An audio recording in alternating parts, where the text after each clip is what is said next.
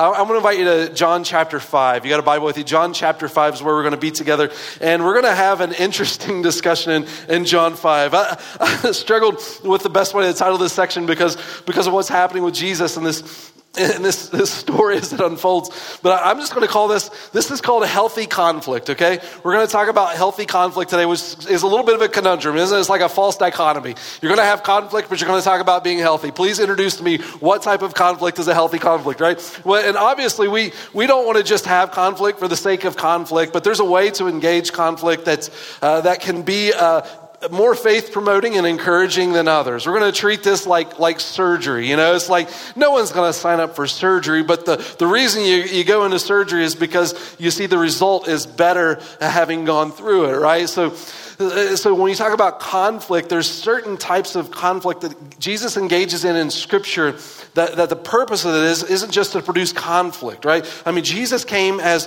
the King of Shalom, right? As the King of Peace. He came to bring peace on earth, or peace to this world. But in order to get there, there was a conflict that arose because Romans 5:10 tells us that we are enemies of God, right? We're enemies of God, and we live contrary to this King and his kingdom. And so we've got to get in line with him. That's why Jesus' message from the beginning was repent and believe, because there's this need of turning in our heart to this King in order to walk in this faith and trust in him. So we're at war with God. There's this conflict even within us before we surrender or submit to him. But having gone through that turning in our heart, having been confronted with the truth of Christ, and then giving our lives over to it, what the Bible says within our soul is we find peace in our relationship with God.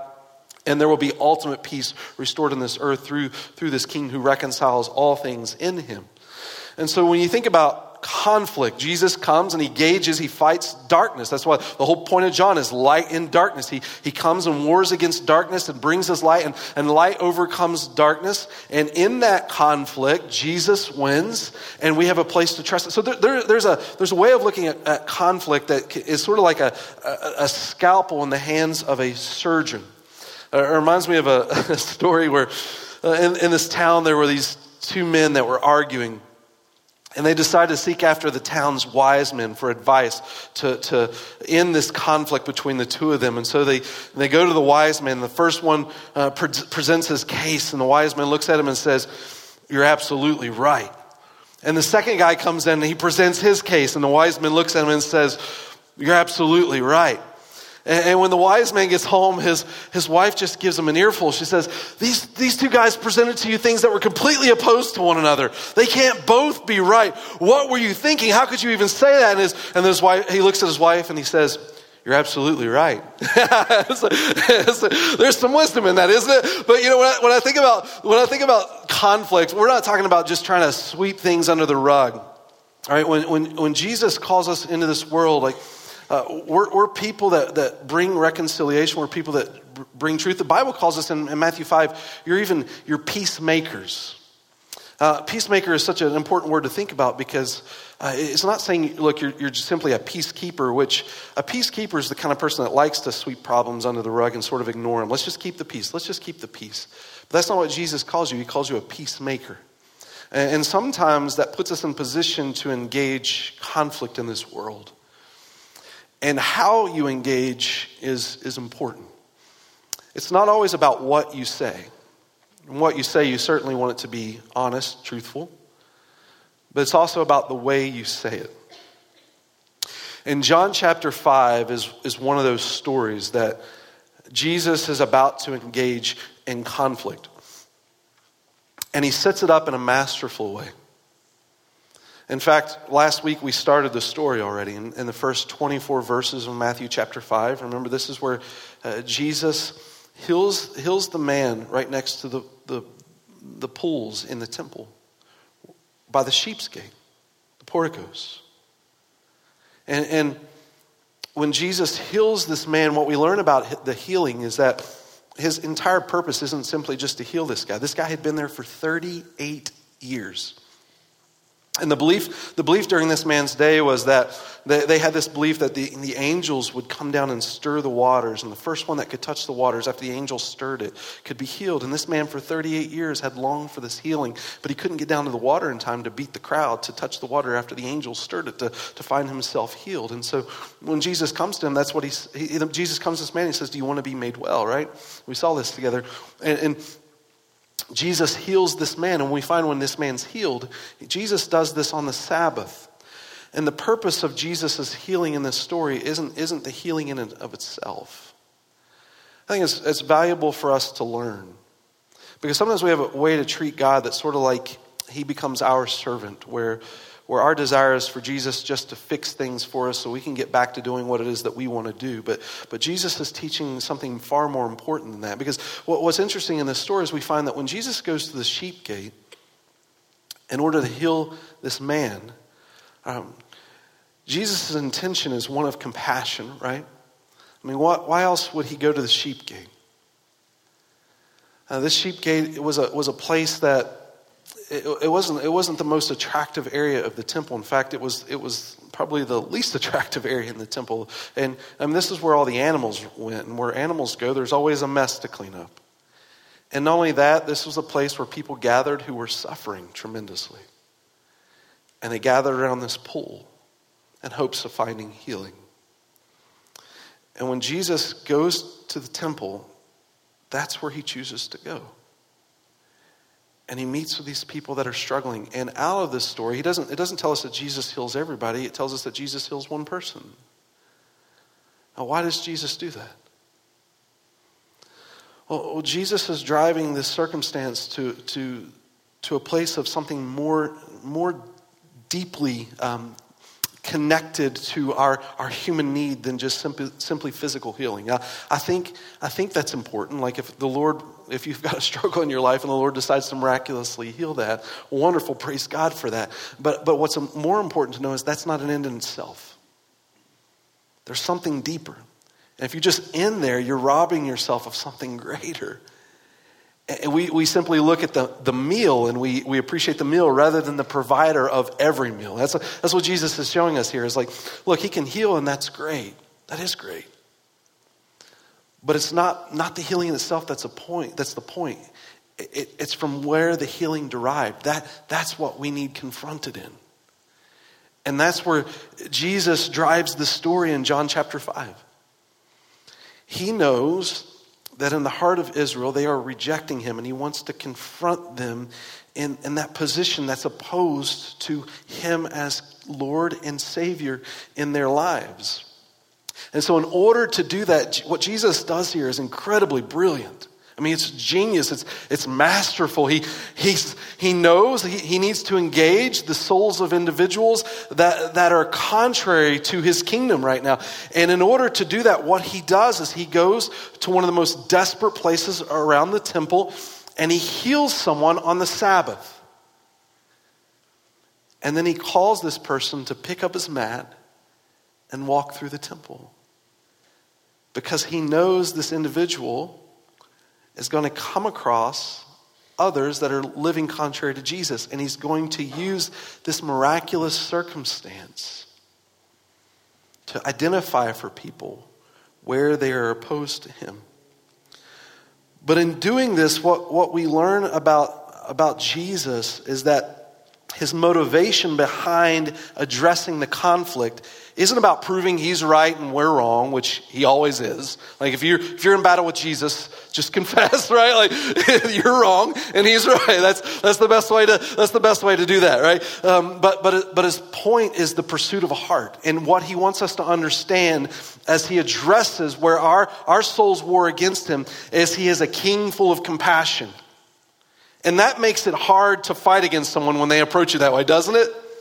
But when you know that you've got a tension in a relationship with someone else, but man, they are for you and they love you and they've done wonderful things before your eyes, and you know that they really care about you. I mean, why else would Jesus become flesh, the King of Kings becoming the servant of servants? It makes no sense. A part of a heart of compassion for the need in my own life.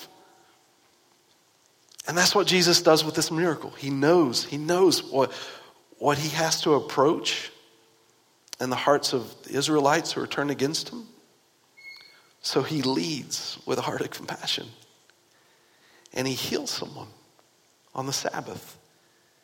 And we already talked about this. We know that the Sabbath laws are you can't work on the Sabbath. And the Jews, according to the Mishnah on the Sabbath, the rules say that no one can work on the Sabbath except for God, because if God ever stops working, then everything falls apart. And Jesus, when he's confronted by these religious leaders, and these religious leaders, it tells us, starting in verse 12 of chapter 5, it tells us that they know that this individual had been by this portico for several years, that he is one that wasn't able to find healing. He hasn't been well. He had been suffering there. And then when they're confronted by him, their question isn't, or their statement isn't, praise God for your healing.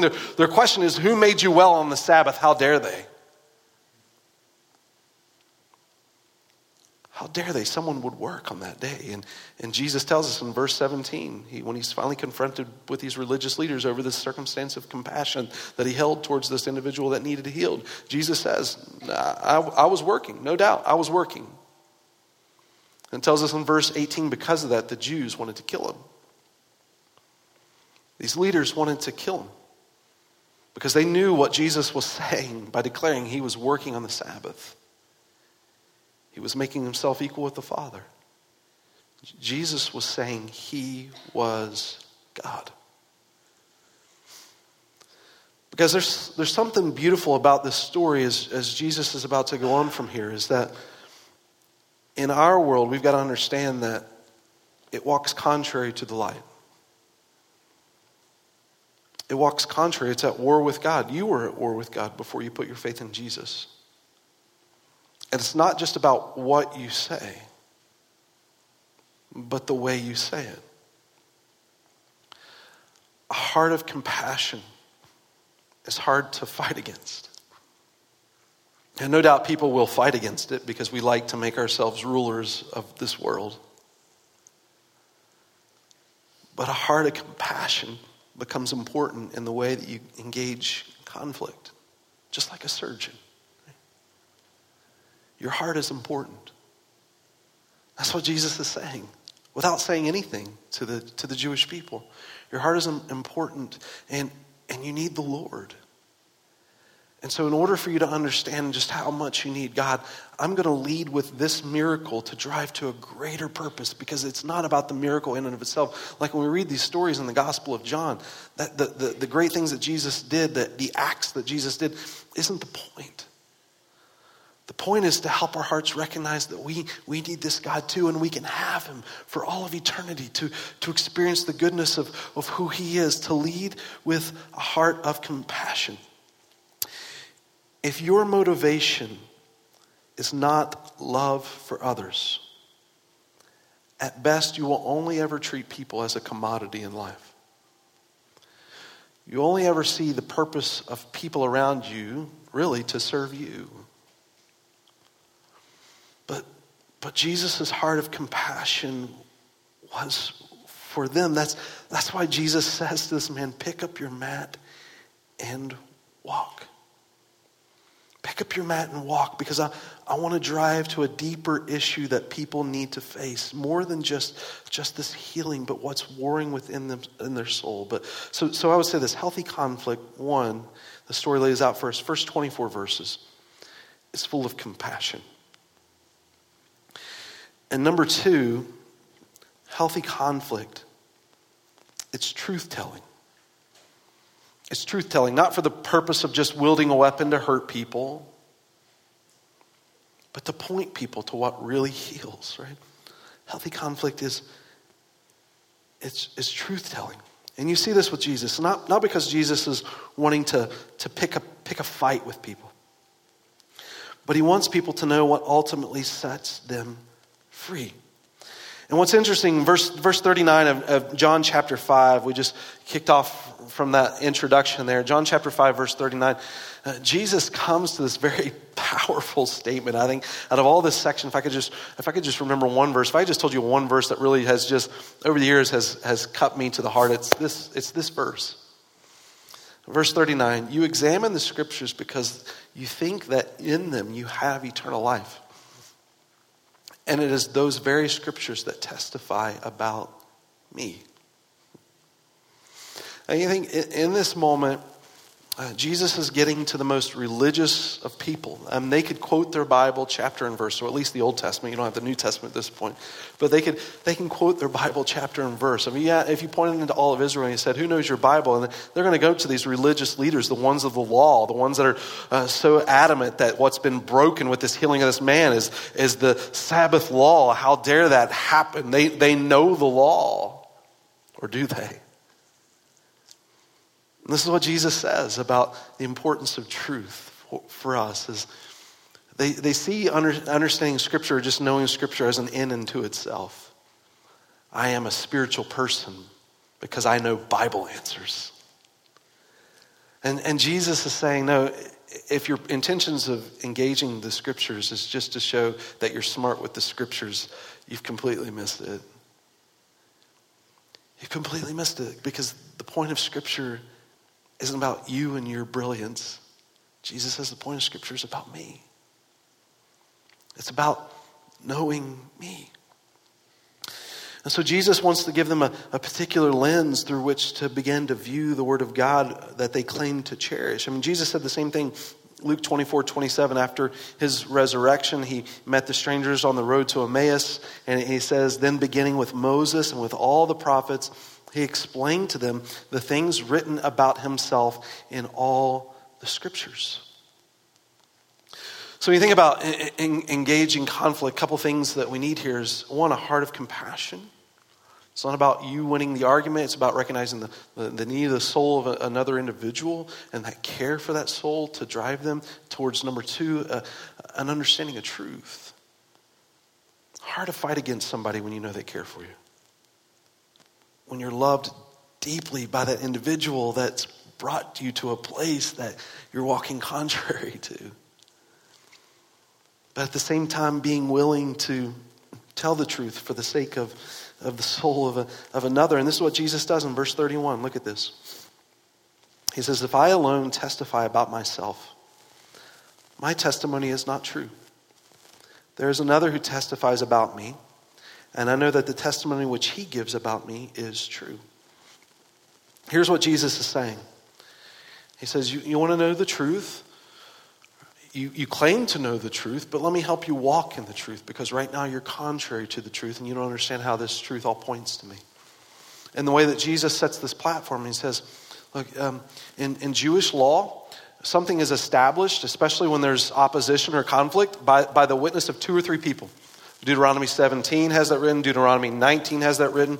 That when there were Jewish people in conflict and they went to the court to present, or went before a wise man to present this case, that it was on the basis of 2 or 3 witnesses that someone can be held guilty, right? So 2 or 3 witnesses is important to Jewish society. And so Jesus is saying, look, I want you to be able to walk in truth, and I'm going to do it through your means, your law. I want to establish for you how you know I am who I say I am. How do you know that Scripture really points to me?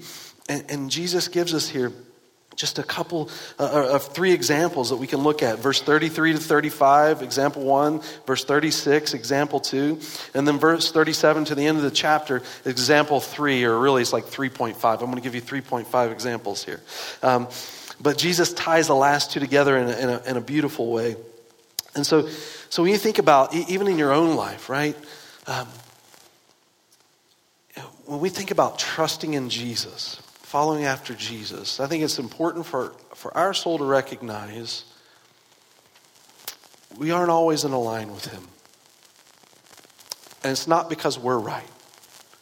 Every culture in this world, every culture that's ever existed has something that they feel is really important to that culture that walks contrary to God. And we can always give into the compromising that. Or even some of us here this morning, maybe we've never even trusted in Christ at all. Maybe some of us are walking with Jesus, but we understand there's always this conflict going on. And maybe there's some of us that we're still looking for that reason to jump on board with Jesus. But Jesus here is going to lay out those reasons of just validating the significance of who he is. And so in verse 33, he gives us that first place of importance built on his heart of compassion here. He says, you have sent messengers to John, and he has testified to the truth. But the testimony I receive is not from man, but I say that these things so that you may be saved. He was the lamp that was burning and shining, and you were willing to rejoice for a while in his light. So with John, he just wants to recognize he's this burning, shining light. Like the first evidence that Jesus gives of the significance of who he is John. And this would have been important to Jews prophetically, and then even practically, I think important for all of us. Like prophetically, if you read the Old Testament, the last chapter of the Old Testament, the book of Malachi, chapter 4, last couple of verses of the book of Malachi, it promises before the Messiah comes, the anointed one, that there would be a forerunner like Elijah. And John the Baptist has become that for Jesus. And so Jesus is identifying, one, that John is this fulfillment of Scripture so that people could identify the Messiah. And John talked about Jesus being that Messiah. So prophetically, when you think about what it communicates maybe on a larger scale for us, like when you think about all of the Old Testament, there's this prophetic demonstration of Jesus being proclaimed and Jesus coming and fulfilling him, validating that he is everything the Old Testament said he was. And John being that pinnacle piece that introduced Jesus to the world, very important. But when I also think about following Jesus, pragmatically, I just want to know, does it work? Like, well, that's great. It might be true, but is it really life-changing? Is it really going to matter? Why can't we all just pick something that we just like? Why does it have to be Jesus, right? But here's the thing he says about John, is John's contagious. You ever get around people that are just passionate about something that makes a difference in life, and it's like, man, I want to be around this person more often. They're a great human being. They're always positive. They got this vision. It's transforming life. It's making a difference. These guys are great, right? It's fun to be around people like that. It's motivating to be around people like that. And I think this is a similar illustration with the life of John. Yes, he's in the proclamation of truth, and he aligns with what Scripture says prophetically to identify the importance of Jesus in my life. But just think about the passion of John. Like, I wish sometimes as Christians we would focus on this just a little bit more, just the thoughts of John's life and try to mimic our lives in a similar way. Because sometimes, man, as believers, like some of the most Debbie Downer people in life. And you think Jesus has come into this world to radically transform you, and every day you wake up, you get to serve this King that makes a difference for all of eternity. But sometimes you meet Christians, you're like, you think the battle has been lost, right? It's like, but when you're around John, full of compassion, this light burning, and he's just serving for the Lord with this fire, just wanting people to know the Lord. It's incredible. One of my favorite stories about John, Matthew chapter 11. It happens in Matthew and Luke, this story, but Matthew chapter 11, John is in jail. And he sends his disciples to Jesus to ask a question. And for my first few years following Jesus, I didn't understand why John would ask this question. Because Jesus says in the same chapter in verse 10, 11, 12 that John was the greatest person to ever live. That's how Jesus labels John. But John sends his disciples to ask Jesus, are you the Messiah or should we wait for another? And that's a pretty incredible question when you think about who John is, that he came as this Elijah to introduce the Messiah. And he already proclaimed Jesus that way. And now he finds himself sitting in jail. And now he's asking Jesus that question. Are you the Messiah or should we wait for another? And Jesus responds to John in an interesting way. He tells the disciples, go and tell John. And he quotes Isaiah chapter 61 and Isaiah chapter 35. He says, go and tell John that the lame walk and the blind see. And then you don't really hear anything else about the discussion. Like that's all that you're told. It's like how's that good for John? Like John's in jail, and then Jesus just quotes a couple verses, and that's all you get. And then Jesus is like, John's the greatest guy to ever live, guys. Like what is the story? And the frustration of that, I finally dug a little deeper and just figured out what Jesus was saying there. And this is what Jesus is saying. John has this picture in his mind that when Jesus comes, he's going to set up his kingdom and everyone's going to rule and reign with him. And Jesus did. He set up his spiritual kingdom. He is going to come and set up his kingdom physically, but he set up his kingdom spiritually for us. But John is expecting the kingdom to be set up physically. And he's looking around in jail and he's thinking, if that's Jesus, why am I here? If he's the king, he should just come break me out of this place and we're just going to rule and reign together. And it didn't happen. And when it started to not happen, John got a little worried. He's like, Herod's sharpening the knife that's going to be touching my neck here soon. I don't want to, what's going to happen with me? And he asked that question. And when Jesus gives him that response, he realizes, no, the kingdom's here. The kingdom's here. Yes, John is in a difficult circumstance, but his life is still being lived for the King and his glory.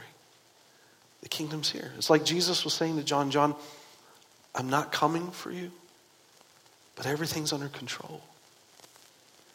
Everything's under control. The King is here.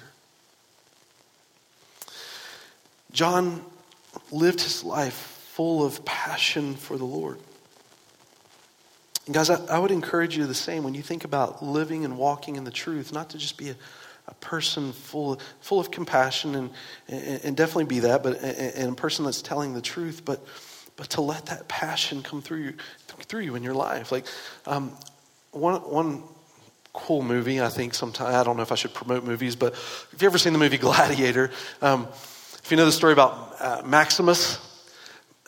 Maximus was a general for Marcus Aurelius, right? He was one of the greatest generals, and Marcus Aurelius early in the movie tells Maximus, I'm going to make you the leader in Rome. You're going to be the next Caesar to lead, the emperor of the kingdom here, and at least the earthly kingdom of Rome that dominates the world. And Marcus Aurelius' son finds out, and he kills his father at his older age, and Maximus ends up becoming a slave, and it turns him into a gladiator, and Commodus goes and kills Maximus' family, and Maximus is like distraught. He has no identity anymore. He's sort of, you see him like lose really himself. He doesn't even want to live. But then he discovers that if he keeps going through these gladiator games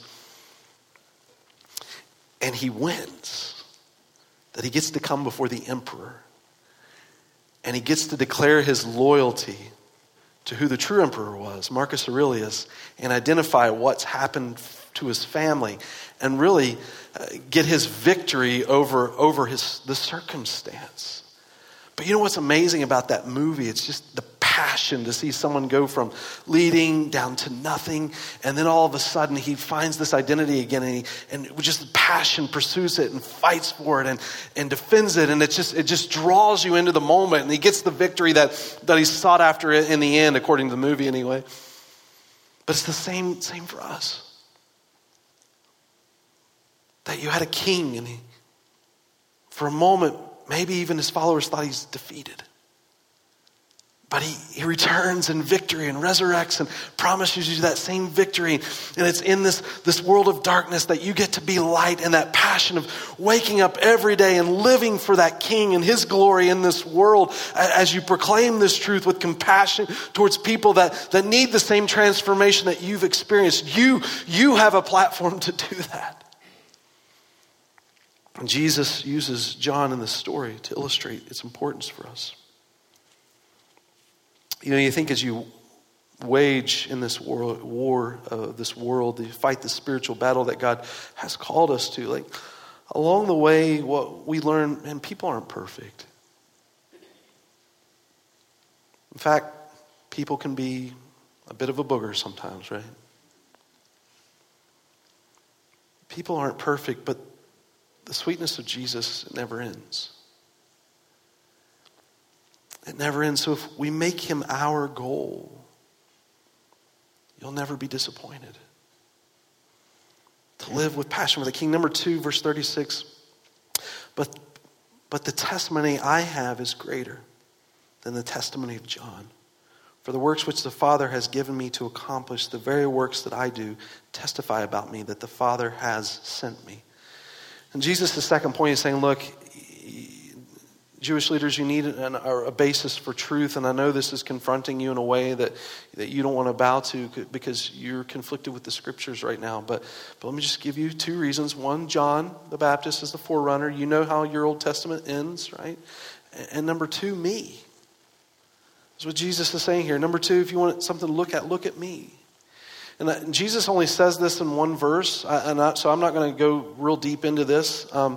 Because Jesus doesn't go real deep into this, because all you have to do is just read the book of John, right? And that's what we're doing together. We're seeing the significance of who Christ is in our lives and getting to know this Christ. That's why I said from the beginning, just pick up John and read it like a child. Pretend like you know nothing and get to know this Jesus. And this is what Jesus is saying to you. You want to know a reason why you should embrace what I'm saying to you? Because of who I am. Just look at what's been done. And Jesus is showing these stories of compassion for us so that we see this king and not only his identity, but his care for our souls. And we can give our lives to him. And I just say this to us, no matter where we've been in our lives, like we don't so much care about where you've been as to where you're going. We love your story. We love what brought you here. That's important. But what's more important is where you're going in life. And sometimes when you walk this road in this world with everything screaming at you, you're just trying to find a purpose and reason to live. If you've ever been lied to, it's hard to trust again. So you will say it from that position, well, how do I know if I follow what you're saying, Nathaniel, that everything's going to work out? And I just say, look, sometimes we stress out when we've been lied to in life, like trust has been hurt. You don't want to trust in anything else again. You want to know everything before you trust in anything. But when it comes to following Jesus, or when it comes to being a Christian, let me say, the primary question you need to answer in your life, and let God take care of the rest, who is Jesus? Who is Jesus? Just answer that question.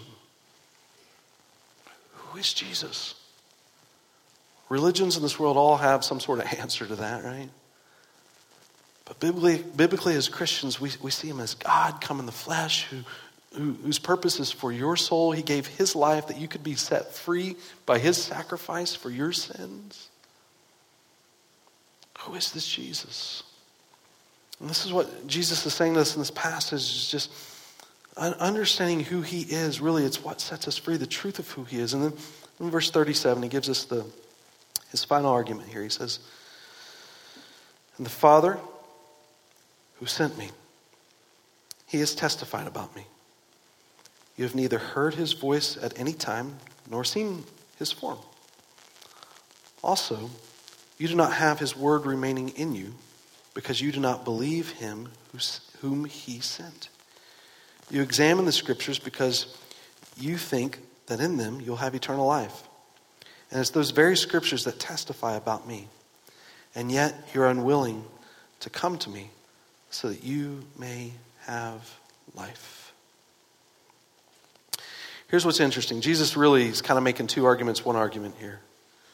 He says, the Father has testified about me, which he did at Jesus' baptism. Remember Matthew chapter 3, verse 17. The Father speaks from heaven. This is my beloved Son, in whom I'm well pleased. Definitely testifies over Jesus. But then he says this interesting thing. You have neither heard his voice at any time nor seen his form. I'm going to go out on a limb and say it's probably true for all of us, right? Like, we weren't at Jesus' baptism. Hearing God's voice, Jesus is using this as an argument to believe who he is, and how in the world am I going to do that? Like, if Jesus, I'm going to try to follow your three-step argument here. Your third argument is kind of hard, because I don't wake up every day with God the Father talking to me, right? Like, what is that like? And then he does something interesting here. In verse 38, he says, you don't have his word remaining in you. And then look what he does in verse 39. He connects the Father's word to Scripture. And that's what he's saying here, is like, you don't have God's word in you, and you examine the Scripture. So here's what Jesus is saying. He's saying, you want to know what God the Father's voice is? Read the word. Read the word. That's such an important point for us, especially in our culture. We kind of devalue faith in our culture in a way. Let me explain why. We are so self-centric driven as people that we are arrogant enough to assume we're the origin of truth. That's our culture. Like, the basis of reality is me, and I define what truth is. That's how because we see this ourselves as the center of the universe. But here's the problem with that. You didn't create truth.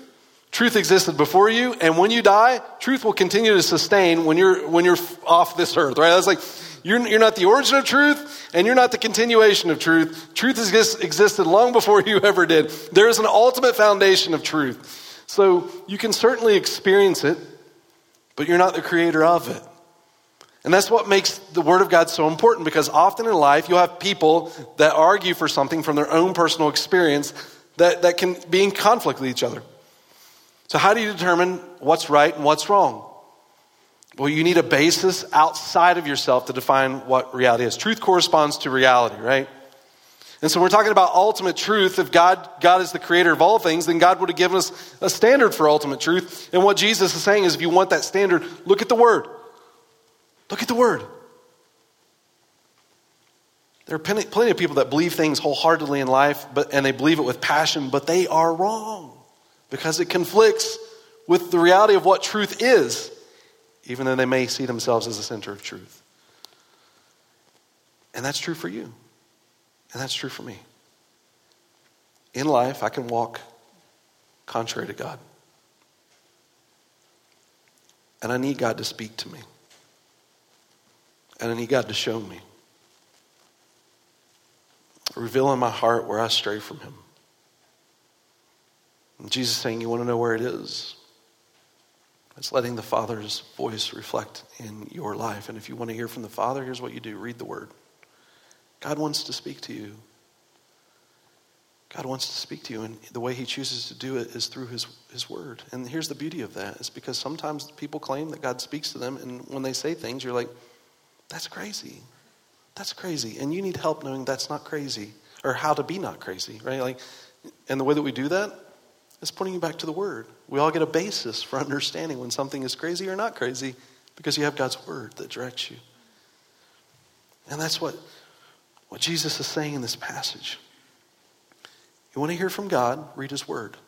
You want God to talk to you out loud? Read His Word out loud. That's what Jesus is saying. 2 Timothy 3:16 just reminds us, one of those famous passages of Scripture.